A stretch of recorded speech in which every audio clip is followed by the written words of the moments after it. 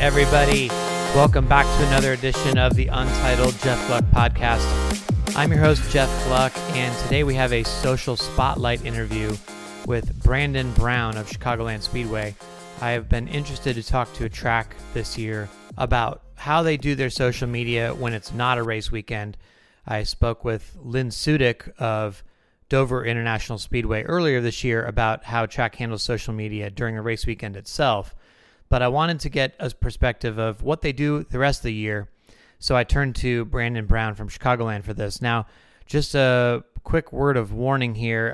This interview was done via Skype, and the audio quality is not great. I have not perfected that yet, and I need to get better at the Skype interviews because I figure a lot of the off-season podcasts will happen that way. But just wanted to, apologize in advance for the audio. I will work on it for the next Skype podcast, but this was the best I could do sound-wise for this one. And thanks to Nate Ryan of NBC Sports for his tips with Audacity, which is an editing program. I was a little bit stumped about how to edit the volume of each person, and Nate gave me some tips, so I appreciate that, Nate.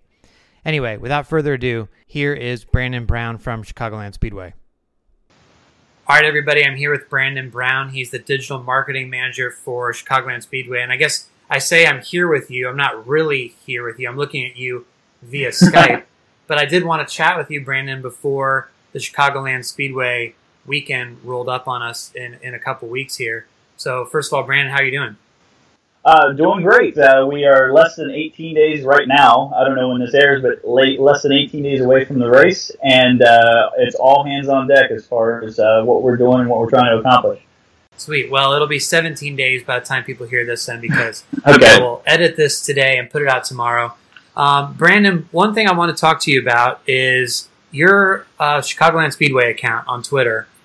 I feel like you guys do a really good job of interacting with your followers all year long. So you obviously have the one race weekend, but you are kind of staying top of mind with them constantly. Like you're part of the NASCAR conversation. You're interacting with people like Orange Cone or personalities like that. What's your philosophy as far as getting your followers to be engaged all year round?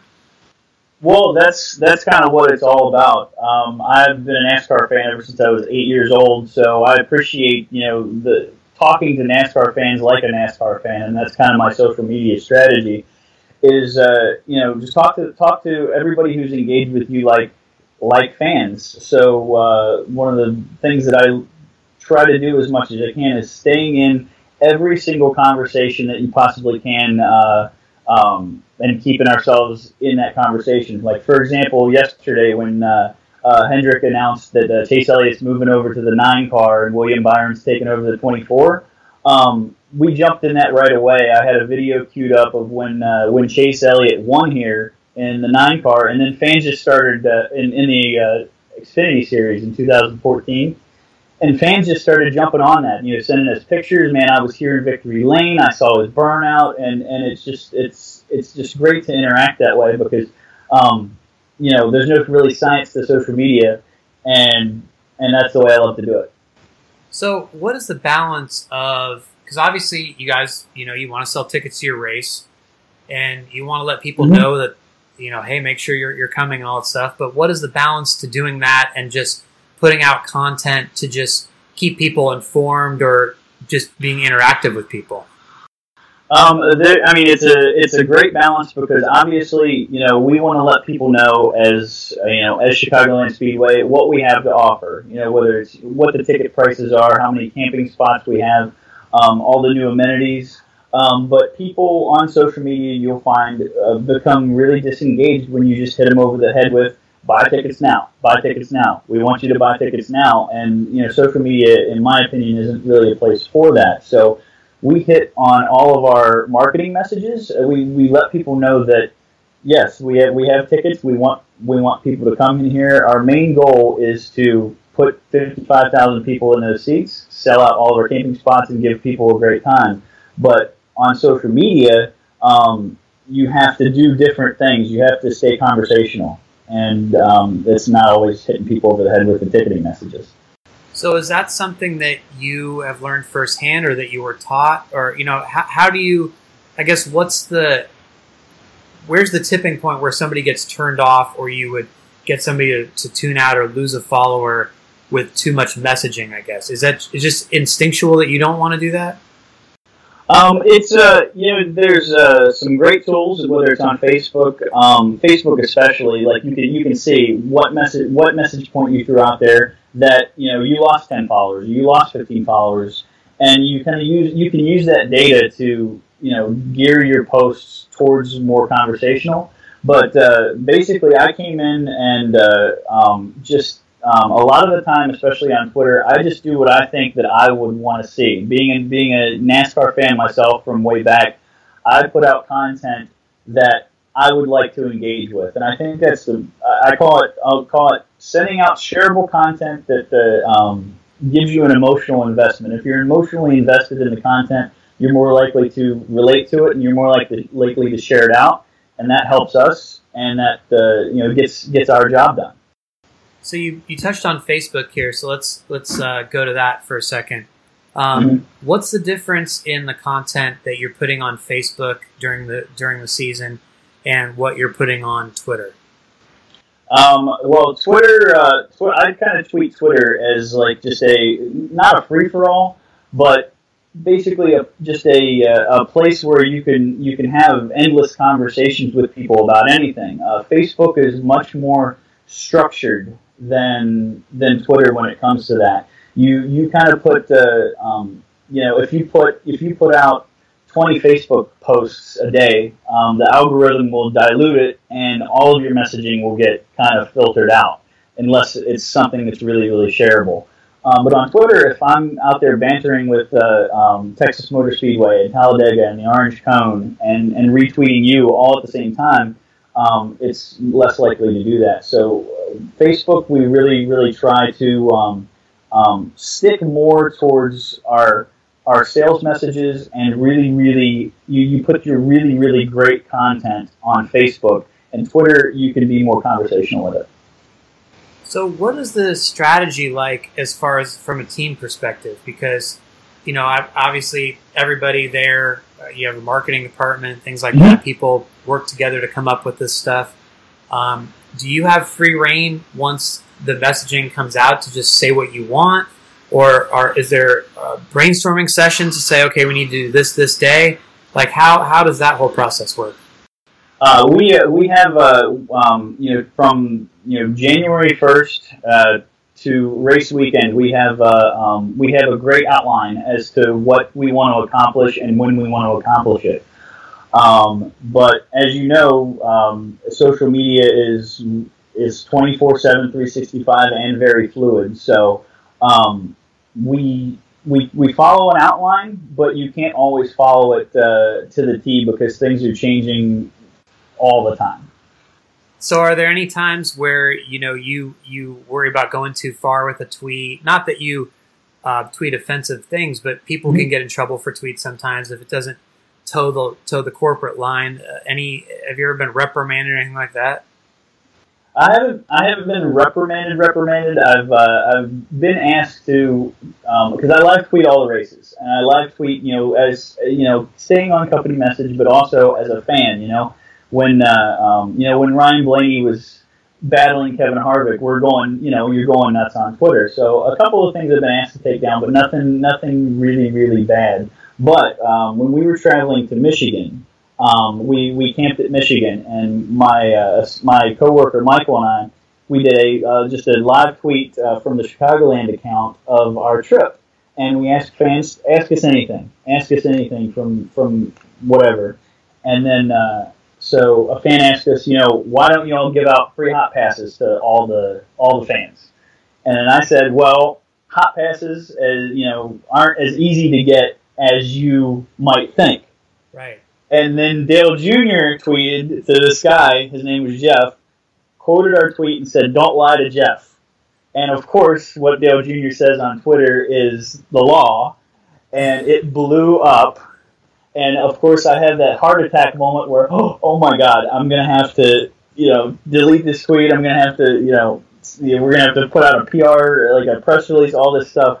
But then of course John Wood jumps in and he's like, well, Dale's just lying or something like that. And then a couple of the other NASCAR team guys is like, Dale's just BSing, and it kind of quelled it. But you have those heart attack moments where you're putting out something that's edgy and fun and cool, and you just hope that it doesn't get you in trouble. Yeah, that's awesome. So you've referred a couple times to how much you grew up being a fan. Yeah. What was your journey to get to this point, being the digital marketing manager for Chicagoland Speedway? How did this happen? Okay, so since 1993, I've probably seen, I'm going to say 99%, I've either watched, listened to, or saw in person probably 99% of the NASCAR races since 93. Wow. I almost quit Little League Baseball because I couldn't watch the 2000 Pepsi 400.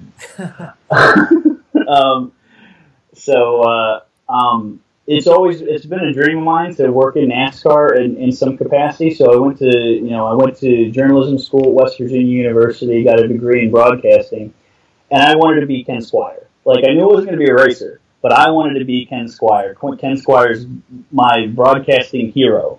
And so I became a sports writer. You have to start somewhere doing something. So I was a sports writer at West Virginia while I was in broadcasting school. And then luckily, I got on as a stringer with the Associated Press, covering women's basketball. And then through that, Jenna Fryer, who I'm sure you know, she went to West Virginia. She came to our school to speak. And, of course, I was asking her, bugging her, went to lunch with her, and then I paid my way to the Coke 600 in 2008 just to shadow her for a weekend. After I got out of college, I was a sports writer at my local paper. I went to work at a sports marketing company, doing basically copy editing and publishing. And then we started social media marketing there. And then when I was ready to move on, the Chicagoland Speedway digital marketing coordinator job opened up, and I jumped at the chance. I went and applied, and within 2 weeks I was hired. And it was probably one of the greatest days of my life. Wow, that's pretty awesome. So, yeah. But how does that background? Obviously, you said before that you want to come from a fan perspective, right? And you haven't lost that. But how does that inform your decisions on a day-to-day basis, I guess? One, I think it goes back to knowing the terminology, knowing what I would want to see and hear and feel and visual and video and all that stuff as a fan. So whenever we're pushing out our marketing messages, our videos, our even down to our creative pieces, I want that to be as every little thing. I want to look and feel like it made me feel when I was a kid. Like we pushed out Kyle Busch's 18 Days to Go creative piece on our social media channels today. And then Toyota Racing was interacting with it. And it was just really, really fun stuff. So it stood out to a lot of people. And I want to make all of our fans have an emotional investment like I did when I was a kid. So for people that are listening to this that may be fans themselves, maybe their careers are just starting off or they really want to work in the NASCAR industry like you've made it, what advice would you give to those people? I would say, depending on where you are in your career, if you're in college, do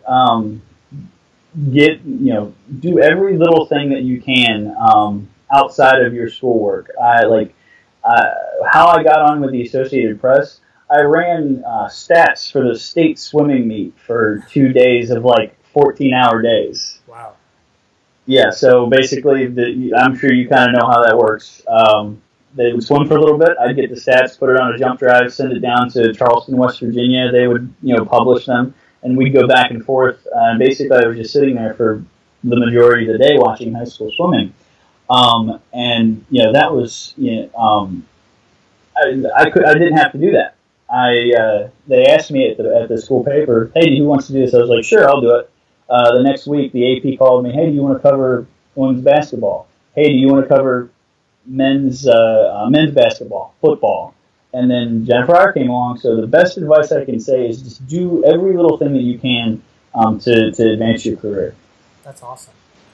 So what haven't I asked you that you want fans to know about, either about your job or Chicagoland Speedway's approach to social media or anything like that?